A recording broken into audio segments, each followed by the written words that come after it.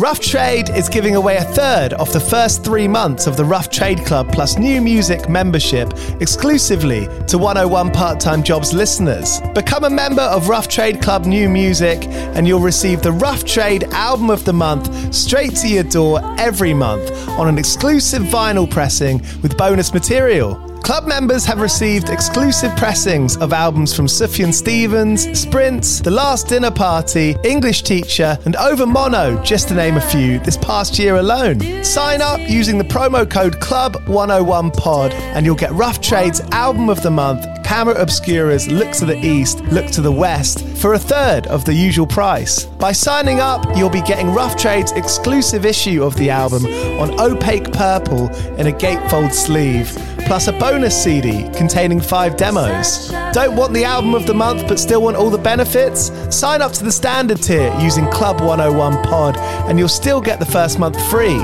You'll also get free shipping on all orders, 10% off at the bar and on secondhand vinyl in store, and exclusive access to sold out Rough Trade events. So don't hang around. Head to roughtrade.com/club and sign up with the code CLUB101POD. That's CLUB101POD and claim money off Rough Trade's Album of the Month today. This offer is for UK residents only.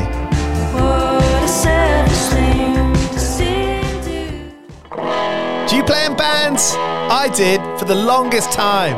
And I wish that I knew that DistroKid was a thing. I don't even think it existed back then. DistroKid makes music distribution fun and easy with unlimited uploads, and artists keep 100% of your royalties and earnings. 1 million plus artists rely on DistroKid to get their music on Spotify, Apple, YouTube, TikTok, Tidal, Instagram, and all the major streaming services. When you get DistroKid, you can see a DistroKid bank and withdraw your earnings. You get notified when you've earned royalties and you can withdraw via the app. And you can even check your streaming stats on Spotify and Apple. Get 30% off your first year on DistroKid by going to distrokid.com/VIP/101pod. 30% off for your first year. That's not bad. We know it's a tough world out there. Why don't you make it easier for yourself? And to get 30% off that free year as an artist, where you get 100% of your royalties and earnings, go to distrokid.com/VIP/101pod. All right, stay with me. I'll be right back after this. Another day is here, and you're ready for it. What to wear? Check. Breakfast, lunch, and dinner? Check. Planning for what's next and how to save for it? That's where Bank of America can help. For your financial to-dos, Bank of America has experts ready to help get you closer to your goals. Get started at one of our local financial centers or 24/7 in our mobile banking app. Find a location near you at bankofamerica.com/talktous. What would you like the power to do? Mobile banking requires downloading the app and is only available for select devices. Message and data rates may apply. Bank of America N.A., member FDIC. When you need mealtime inspiration, it's worth shopping Kroger, where you'll find over 30,000 mouth-watering choices that excite your inner foodie. And no matter what tasty choice you make, you'll enjoy our everyday low prices, plus extra ways to save, like digital coupons worth over $600 each week. You can also save up to $1 off per gallon at the pump with fuel points. More savings and more inspiring flavors make shopping Kroger worth it every time. Kroger, fresh for everyone. Fuel restrictions apply.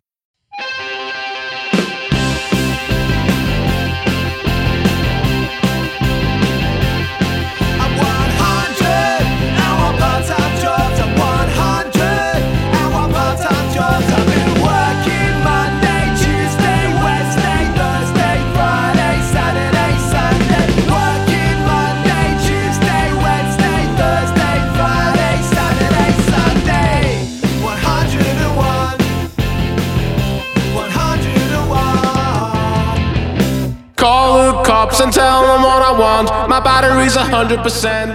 Hey, you're listening to 101 Part-Time Jobs with me, Giles Bitter. It's where I speak to bands and artists because it's a strange time to be making music in 2024. On today's episode, I speak to Jonathan Higgs, front person of Everything Everything. Brilliant band. Over the years, they have captured so many different types of music fans. They don't really fit into one kind of particular scene or crew, I don't think.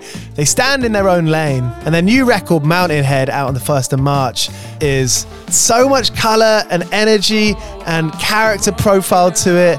It's deep, it's shiny, it's magical.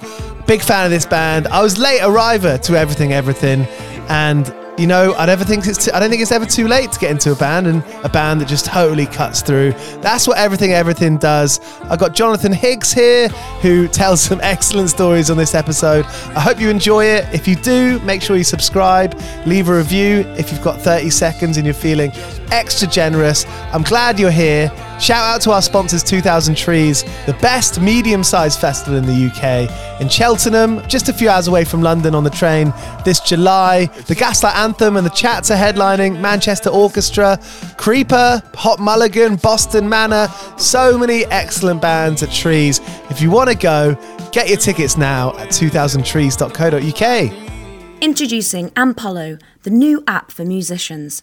Using AI stem separation, play along to any song, improving your practice and performance. Record audio or video and connect with musicians all over the world, collaborating and creating together. Think Google Docs meets TikTok, but for musicians. There's a huge range of video and audio editing tools, and the best part, it's free. Download today and make your mark. Ampolo, made for music. Ampolo's the app to download if you want to practice your tunes on any instrument from home. But right now, on 101 Part-Time Jobs, about to release their new album, Mountain Head, it's Everything Everything's Jonathan Higgs. 101 Part-Time Jobs. All right, I'm recording now, so everything you say is on the record and may be held against you. Have you ever been arrested? No. Yeah, me neither. Ever nearly got arrested? Yeah, because I was actually doing I was talking on the radio, and I had to wait for this call that was going to be live on Radio 1, which is a big deal. And I forgot it was going to happen. And I was out in the supermarket looking for flower pots. And I sort of went in, had a big bag on, because I actually bought some flower pots at a nearby shop. And then I was like, I'll just see if they've got any of the ones I really wanted in this other shop. Price check. And it was Morrison's, which is like you know Morrison's. I thought you were American for a second. It was in Morrison's, and then I went in and I was looking around, and then suddenly I got the call, and I was like, shit, I'm in the middle of a supermarket. I cannot do this in here. This is Radio 1 live. I have to run out of here. So I ran out of the Morrison's with this big bag on my back, and the security guy obviously thought I was doing something untoward and ran out after me. But by this point, I was on the phone to Annie Mac, and then the guy grabbed me and he was like, "Mate, empty your bag." And I was like, "Mate, I'm on the radio. Like, what am I? How do I explain?" And this guy, like, I think English was probably a second language, so there was this huge problem of me trying to explain this to him in a few words without completely ruining the interview on the radio as well. It's like, I'm on the radio, and like his face was just like, that's empty your bag, mate. That is incredible. That is So I had to empty them out. I had to empty out the flower pots while I was on the radio, which was pretty cool. And then he was like, "Oh, right, sorry." Did you listen back? Could you go back to it and laugh at it? I think I did. Yeah, I think I did. I can't quite remember when that was now. I think it was maybe on A Fever Dream, but yeah, it definitely happened. Brilliant. Excellent. How are you feeling now? I've just spent the whole morning listening to Mountain Head, and the thing that I really get from it is, and this is very you know, from your interviews ever since like the very beginning, you're clearly a very thoughtful person and you're very articulate. And a lot of what I get from the lyrics is either about capitalism or it's about AI. Is that where your head's at? You're looking towards the bend in the road. I wanted to talk about the current landscape, but without using the actual words, real words, because that's sort of crude. So I made a very, very basic analogy that that can be applied to much more than just capitalism. I think it's more about the mindset that we must keep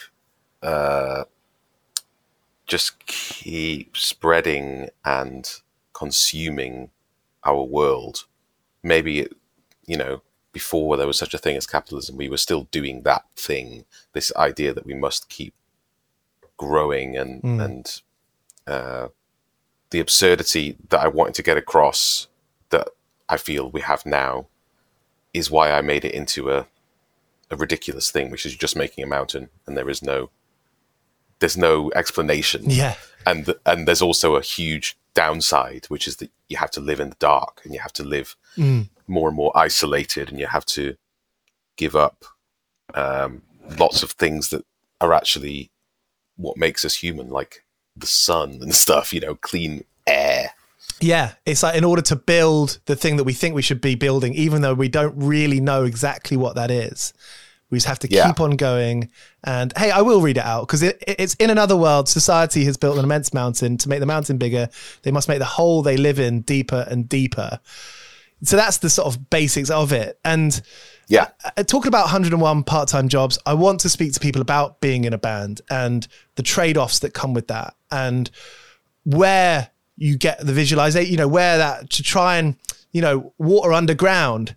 That's kind of how songwriting is, isn't it? Because you don't really know exactly where it is. And of course, people like Lennon and big songwriters will talk about how it's about writing a song is a bit like putting your antenna up and trying to catch something rather than trying to define it. And in my experience playing in bands and wanting to, being interested in art at large, the tension between that and regular quote unquote work, that the analogy of building that mountain where we don't exactly know what we're building it for. I felt that many times in my life about I'm doing this because I think I should be doing it, but I don't know why. And actually it's not even making me feel better. Mm-hmm. Is that something that you can feel? Yeah. I mean, I'm at a stage now where lots of those questions I'm asking myself, like, I don't own a house. I'm trying to buy a house. And I'm like, but do I actually, do I actually want to own a house? And do I really want a mortgage for the next 80 years? And I feel like that's a very, it's pretty obvious why you might want to buy a house, but there's a lot of questions like that don't have such an obvious answer that feel like a shared thing that we just, I guess we're doing. I guess we're all doing this thing.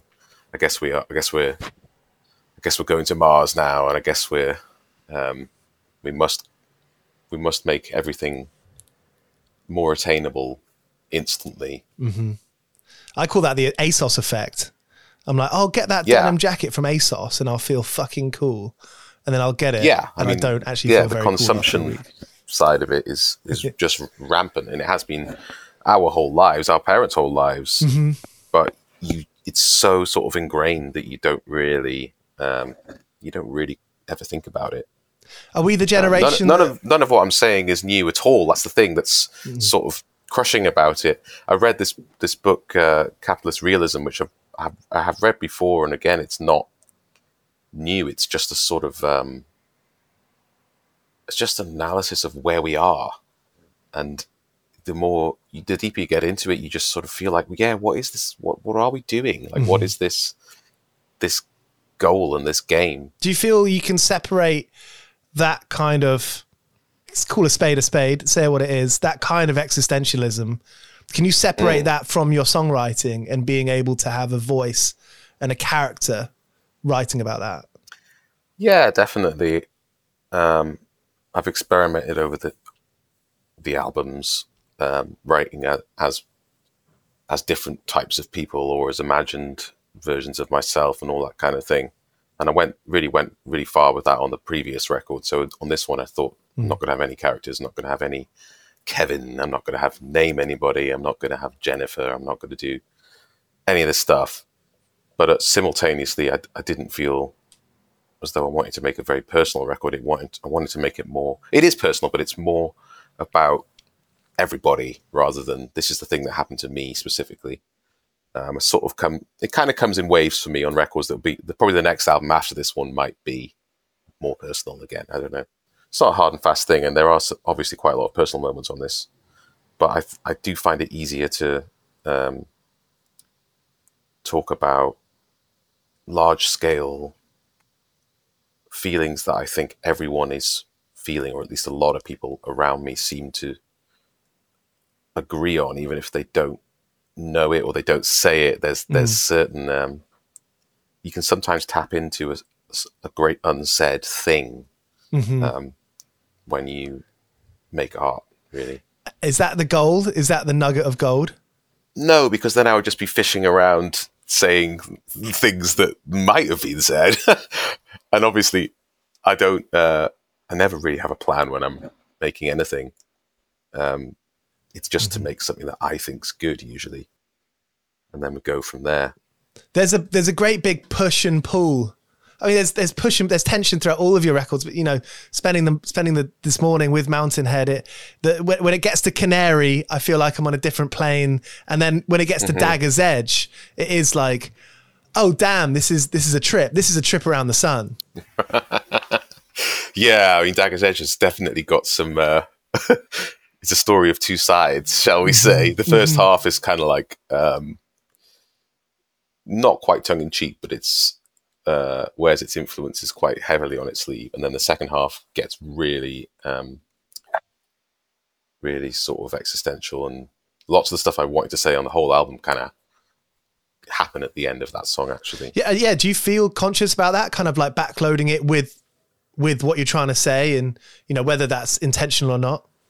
No, it just fell out that way. I think you can sort of dance around it on a few things, but then sometimes you're just like, well, what could be better than just literally doing a laundry list kind of thing? Yeah. And I had this phrase, tomorrow's bacon, which I think is a Hunter S. Thompson quote. We're all tomorrow's bacon. I think that's it. Okay. But I didn't know that, and I saw it in a film called, oh God, it's like a hitchhiking film with Jamie Lee Curtis in, I think. Oh, I'm awful with film names. There's this one scene where she jumps up on the back of this truck and she writes in the dust, tomorrow's bacon. And I just thought it was a great phrase. Road Games? So that comes... Yeah, that'll be it. Quick Google. That actually appears in a song, Don't Ask Me to Beg, I think. And then again in Dagger's Edge, it's just, I keep repeating it because that's kind of my favorite thing that I want to say. Yeah. Yeah. I mean, hey, where that imagery comes, I love it when you come across a phrase, or it could even just be a word like aplomb, where it's like, oh, I love that. I'm going to bring that into my vocab and hope my mates don't think I'm trying to impress them, but maybe they can be impressed. But I love it when you can find a word that you really feel connected to, and it fucking says what you're trying to say. Yeah, there was something in that. Yeah, that's something in that really felt resonant to me. I can't quite explain why. It's something to do with the mechanism, the sort of mechanized way that we slaughter livestock, and right. this sensation of that, me feeling like I'm on a treadmill towards that, and everyone is, and it's just this sort of very brutal image, but the commerciality, like the fact that it's packaged as bacon rather than this horrific thing. And I eat meat, so this is not even something I can truly attest to, but the horror of it. And that's happens quite a few times on the record. There's a few mentions of the slaughterhouse and that world. I don't know why, but it felt something about selling horror and death. I tried to mention money or commerce in every song. So I'll talk about, I'm making so much money here, or I'll say I spent your money all of the summer, or you can sell me this, or I can sell you a fire hose, blah blah blah. Or I can buy this. It's every single song I try to include that some kind of transaction. Yeah. Yeah. Shall we say? I mean, meat and money are quite close to each other. I eat meat, they are. and I know it's not right, and I know the world would be better off without it. But I still eat meat, and I don't really like the idea of having loads of money and taking money from my neighbor. But in order to survive, I will. And I'm chasing down invoices, and I'm trying to get fucking paid. And if you don't do that, then you're eventually going to die. And so that's the push and pull. You'll become tomorrow's bacon, mate. Tomorrow's bacon. I'll have it crispy, please. Crispy on the edges. 101 part-time jobs. 101 part-time jobs. Could you chart your journey as a songwriter? Have you had different stages as a songwriter? Of course, you started at a young age. I mean, everything started when you were a teenager, right? Well, bands I was in from like 13, really. Yeah. Started writing songs around there. So, yes, those early ones were just about trying to mimic, I guess, and trying to get something together that sounded like a song. Was it the music or the people, the friends, the social that pulled you into it? It was both. So my brother played the bass. I played like the trumpet. My two best friends in my little village, their dad got made redundant, and he's asked them both what they wanted with the payout money. Very good. And my friend Jono said drums, and my friend Ash said a guitar, and they got them. And we just started getting into Nirvana around that time, and we kind of knew that they were a 3-piece, and that was like all you needed to be in a band. And I knew my brother had a bass, and I was like, holy shit, guys, we could actually start a band. And I couldn't play a note, and they were pretty terrible at their instruments as well. But we had like the absolute bare minimum for what you could call a band, so we just did it. Yeah. But really, it was just luck that they got those instruments. My brother had a bass. And what kind of person? Were you the person who was wanging on people to get to practice, and were you getting on MySpace to book gigs quite rapidly? Oh well, yeah. Later on, I've always been pretty terrible at self-promotion. It took a friend of mine to send a CD of my demos to a producer, I think. Unbeknownst to me. So I'd given him a CD of my music, and he'd given it to this guy, and he really got the ball rolling. I don't know what would have happened if he hadn't.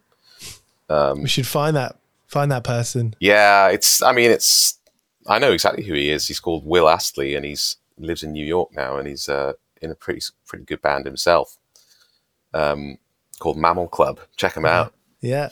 The real calling card of everything I did early on was to try and make myself sound as different as possible. So I would, as soon as I got the feeling that I was using a chord sequence, like a Green Day song or something that was quite obvious and well trodden, I would erase it from my memory. I'd be like, I'm definitely not using that.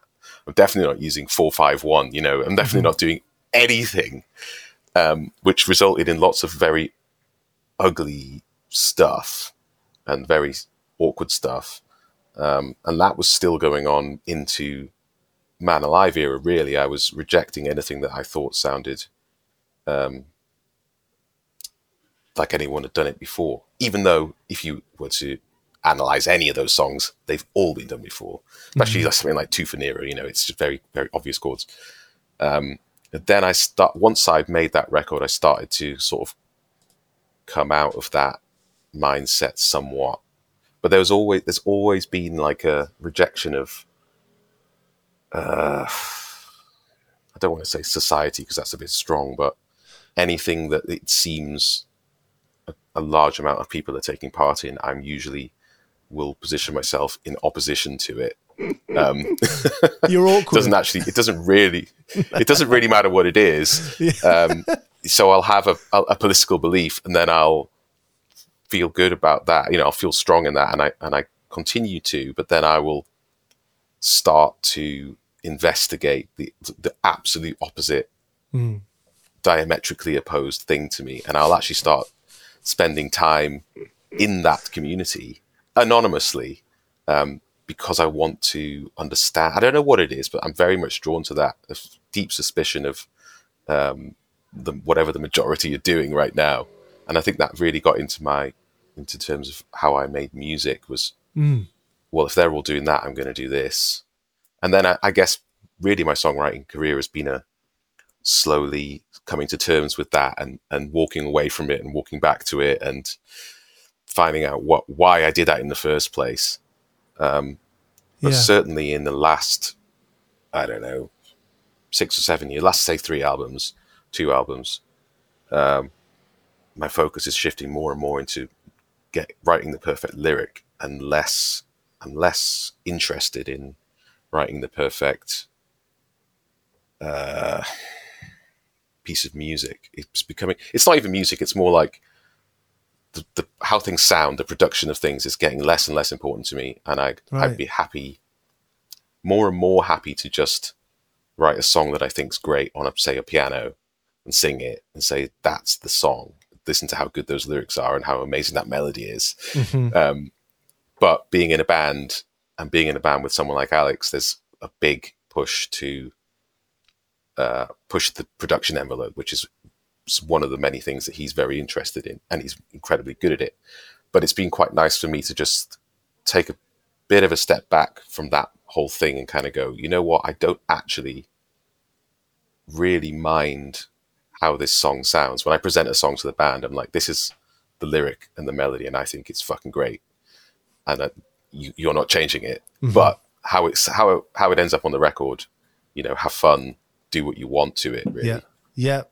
And that's kind of been a shift for me. To begin with, I was extremely adamant about how everything should sound and all that kind of stuff, and that's fallen away. And if I've got a strong idea and a strong emotion behind something, then I consider it like bulletproof anyway. You can do whatever you want to it because it's already great in my eyes. I recognize the emotional work and the patience and everything that goes into staying as a unit, staying as a band for a number of years. You mentioned writing and Alex and the production, having that kind of relationship. Will the relationship always come first to you before the music? Yeah. I mean, if you want to be in a band, then you're in a relationship with 3 other people. Music is a byproduct of that, really. I think if you put the music first, then you're going to end up alone pretty quick, to be honest. That's funny because, when you're listening to a record, there's two sides of the coin there, aren't there? How do you mean? Well, when I'm listening to a record, I think, wow, what an amazing, I'm listening to the music, of course. And I know that there's connection between those people, and I love that. I love seeing that I love being reminded, I suppose, that it is people. This is people making it. Always is. The thing, it's weird because when you think of a band, say the Beatles or Blur or something, you think of the music, but it's completely intrinsically attached to the people and to their relationships and what if you like those people. I was thinking this recently, like, it's so hard to get into a band where you don't really like the singer. Like, it's just really hard. I was thinking about that. Like, I know there's some bands out there that everyone says are great, but there's something about them that I can't give myself over to it. And it'll be something like that is you don't not like the look of it's them, non-musical. Or the interview. It's or not something. Sometimes it'll be that their attitude or whatever. To suggest that music can exist as a pure thing separated from that, I don't think it's really real. Like if we stripped everything away in it, we had to listen to all music as like MIDI tracks, literally just notes on a page. Yeah, maybe the absolute best ones would still come through, but there's so much more to it than that. Like, I think it's community as well. When there's an audience, I mean, exactly, I think of Idols, a band like Idols, and when I first listened to them, I liked them. But when I really started to like them is when I saw how galvanized their fans were and how wild their shows are. Yeah, of course. I mean, that's a big part of it. A big part of any band is how they perform live. And bands that don't play live, they have a completely different type of, following, and you have a different feeling about them. 101 part-time jobs, 101 part-time jobs. You mentioned earlier that you'd go anonymous into kind of particular Oh God, yeah. scenes. Would that be online lurking? What kind of stuff were you talking here? I don't exist online under my real name in more than 2 places, I think. Mm-hmm. One of them's Twitter, and I'm pretty selective about what I tweet these days, which is very rare. It's never anything particularly. It's rhetorical, shall we say? I never engage with something and expect responses other than people to say that sounds good or that's funny. Mm-hmm. I don't ever kind of go asking questions. And Facebook, which is private, and right. I never fucking use it. When we put an album out, I'll put a post saying "New album, guys," and everyone will go, "Oh, great, very well done." Friends and family. Exactly. So I'm online anonymously, like in 99% of my use of the internet. And you'll look as for are stuff. We all. You'll look for stuff on Spotify and YouTube. Music, I'm talking about. Yeah, of course. Oh, music. Yeah, of course. I in recent years, I have let the algorithm guide me with music more than I thought I would once upon a time. YouTube's good they're at getting it. better, but it's also very. It's just good at finding stuff that I wouldn't find otherwise, basically. Yeah. How's that affected your relationship with being in a band? That idea that DSPs are really the place that you and I and everyone else is going to find music. It's just yet another thing. I mean, the music industry's been completely chaotic since we joined it, basically. You had this stability of CDs right up to just when we formed the band, basically, the end of the 2000s. When streaming really took over properly after the smartphone. And we were like, okay, I guess we do MP3s now. Then it was like, okay, I guess we have to be on Spotify now. I mean, this is one of the 101 part-time jobs, right? I mean, can you be like, you think about this stuff. I mean, you don't have anyone, I mean, you'll have a team, you have a manager and a PR and the record label, but do you feel like it is your responsibility to think about this stuff? Well, think about DSPs and like have, know where you stand on playlists and have an opinion about it. No, it's not really. There's a lot of people who are getting paid literally to know that stuff. That's the job of the label has shrunk and shrunk and shrunk even during while we've been a band. Used to be that they would control everything and do everything, and as the tides have shifted or whatever, the tectonic plates have moved, and we've grown much more independent as a band. Their role has become much more about knowing how everything fits together in that sense. So how important DSPs are, which playlists you need to be on, that kind of thing. It's more about this very specialized knowledge and networks rather than this all-encompassing, we run the industry thing that used to happen. It's very much they've had to survive and adapt, much just as bands have. And it's a totally different kind of relationship I have with the label now than I did when I started out. You seem quite neutral about it. I feel like the energy you're giving off is like, this is what it is. This is what, is part of it. I can't change it. You can't change it. This is part of it. No, I mean, I'm a consumer as well as a creator. So I appreciate the fact that I can access all this stuff in my pocket like everyone does. Yeah. I don't have a problem with that. Obviously, I think it's good, but I think, I guess I'm neutral about it because it is my job, and it has been for a long time now, and it keeps changing. I'm still incredibly lucky to be here. I'm not going to complain that Spotify doesn't pay me any money because maybe it never should have. Maybe paying loads of money to people that write songs was always a bit of a weird thing that happened at the end of the 20th century that never happened before or after. We just got into this little niche and got used to it. The amount of times you read about musicians or artists that never really get paid until well after the fact. It's a common theme, isn't it? Have you been money smart in your time in the band? Have you been quite good at looking after yourself? No, I think I've been the least good of all of us, actually. In what kind of sense? What are you thinking of? Just not saving and things like that, and just living a unusual lifestyle, maybe sometimes. How unusual? For some long stretches of the career, somewhat unusual. But I'm a bit more sensible now. Like I say, I'm trying to buy a house, but I still don't have one, and I'm nearly 40. I was reading about a skateboarder that I quite like that will go every now and then. We'll go on sort of a big canoe trip, effectively. You know? Right.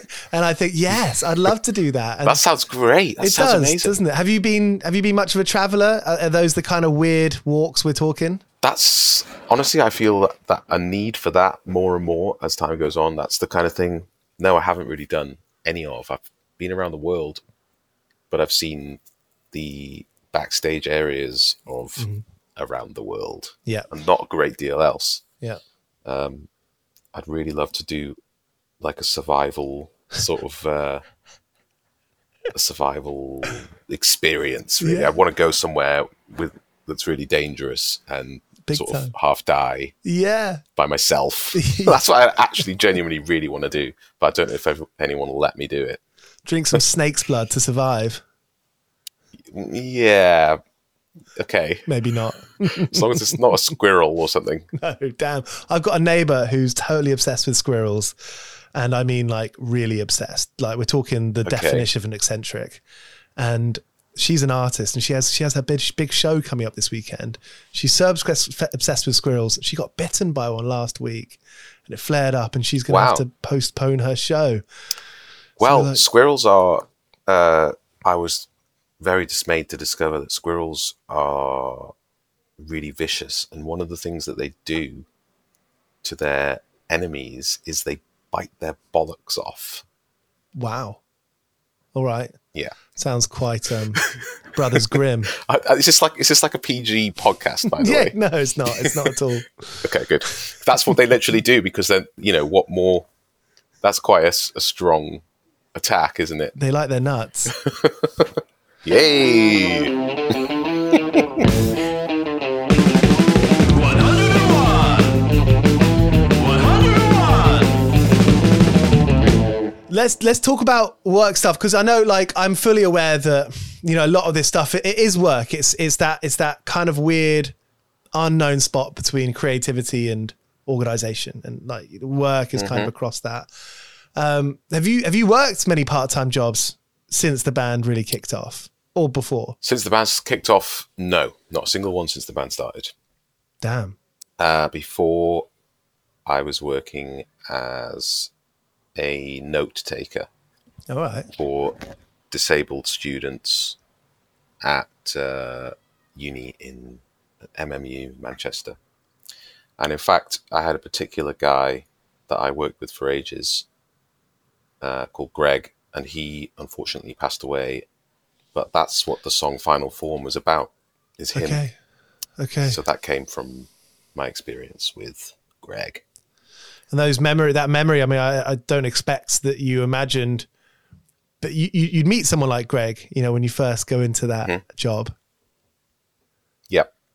And to sort of see that and take it as it comes. And I think those kinds of places where maybe you don't expect to make connections, and then connections happen. Yeah, not at all. It was we were pretty close in age, really. And there was just lots of, I don't know, there's that job I was going to just take him into uni and write down everything the lecturer says, because he couldn't write, couldn't move his hands. But then I would start spending more and more time at his place, just like playing video games and stuff. And and we formed a friendship. He came to see the band, I think when we played at Night and Day, and he was always really supportive of it. Great. And yeah, he was just a cool guy. And, it was nice to be friends with him, really. It is. I know this is probably going to sound really green, but I don't care. Is that when you can forge friendships in unlikely places, it's something very special. You know, making friends at the skate park or making friends with the guy who's 3 times your age at the pub, or, you know, lots of these people who work behind, you know, maybe you shop from them once a week. I value highly those relationships. Yeah, because they're the first to not happen. How do you mean? If that's not a too weird way of putting it. Because you didn't need them to happen. They're usually the ones that, you don't, no one goes out to look for them, or, you know, they're just an extra, they're additional to what you need in your life. Yeah. But I think you do need them. Yeah, big time. I mean, would it be too far, would it be too wacky of me to pull that back to making music? And maybe it's a bit of a Rick Rubin thing to say that, you know, when you're making a record, the idea that hopefully there's something happens that you didn't expect. Oh yeah, there has to be. In fact, we usually have at least, and we thank God we do, at least one occasion when we make a record where someone will come into the room while we record, you know, listening back, and say like, "What the fuck is this?" Or like, "What genre is this?" Or "What are we doing?" And in all seriousness, and that's the moment we always know, right, we're doing something good. Is that, if that doesn't happen, then we're probably making some bollocks. Brilliant. Hey, Jonathan, thank you so much for being up for chatting with me. I love these kinds of, you know, the stories that you've been telling and the kind of ruminations. That's exactly what I want to do here. You know, thank you for I'm a ruminator. I'm the ruminator. It's the Terminator's cousin.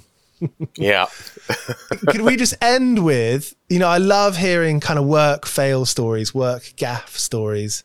I mean, I worked down the road here not too long ago, a couple of years ago, and was supposed to be tour guiding kids who their parents had paid quite a lot of money for them to each day do 3 or 4 things, you know, go to they're from Spain, and I was taking them to different courses. And one day, I mean, I lost 3 of them on the tube, and they missed all their classes that their parents had paid for.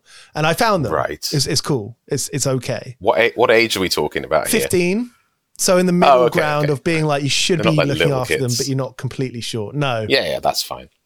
Fuck them. And that place is now closed down, the school that I worked at, which speaks volume. I mean, I wonder, those kinds of mistakes, and, you know, I think that goes, I'm asking in playing music as well, you know, maybe something's messed up on stage and you've had to kind of face that problem when it comes. Absolutely, yeah. There was a classic bad gig very early on. Have you ever been to the Thekla in Bristol? I have, on the boat. It's a boat, yeah. And it's sort of smelly, but I adore it. Let's be clear. It was actually owned by a member of the Bonzo Dog Doodah band, who one of my favorite, of the biggest influences on this band, actually. I've never listened. They're great. They're kind of like Monty Python-esque 60s ridiculous satirical band. Ace. Anyway, I was playing the keyboard in those days, straight across the front, already looked lame as fuck. And anyway, during, I think, NASA Is on Your Side, the whole stand just concertinaed and just dropped right on my feet, just like had a keyboard 1 second, didn't have one the next, in the middle of sort of a song, you know, like a dramatic song. And it was just like, right. And obviously the music stopped because I was playing it too. So it wasn't like everyone just carried on. It was just, yeah. Well, what do you do? I can't remember what I did, actually. Well, did you? Yeah. Because I guess you really have 2 options. I guess you can pretend it didn't happen, or you can... But I couldn't. There's absolutely no way, because the piano stopped, and that was the song, was the piano. It's part of it, guys. Guys, part of it. There's just no way, no fooling. So there he was, here on 101 Part-Time Jobs, Jonathan Higgs from Everything Everything. I hope you're good. I hope you enjoyed that. I did. Mountain Head, it's out the 1st of March. They're touring. Go see them. DistroKid supports this show. They're a great way to get your music out there. You don't need a label if you don't really need one. That's it. You can go to distrokid.com, and if you're putting out music, distrokid.com/VIP/101pod. You can get 30% off your first year when you sign up now. If you're in a band, you're an artist, you think about releasing music, go to DistroKid. Over 1 million users prefer it over any other service to get your music out there. This is the best way. This is just how it works now. You're in a bedroom, you can make music, you can put it out on Spotify, Apple, everywhere. This is the way to do it. You can also share, file sharing on DistroKid. They do everything. distrokid.com/VIP/101pod. All right, see you on Thursday when I got an episode with Ed Harcourt. We did a couple of live episodes the other week with Idols. You may have seen some of the posts about them. I fucking spent all week on Instagram. My eyes were hurting and going square. The next one is with Bob Vylan on the 7th of April. It's a Sunday at Bush Hall in West London. There are some tickets left. Head to 101parttimejobs.com/live. I'm looking forward to having you. See you soon.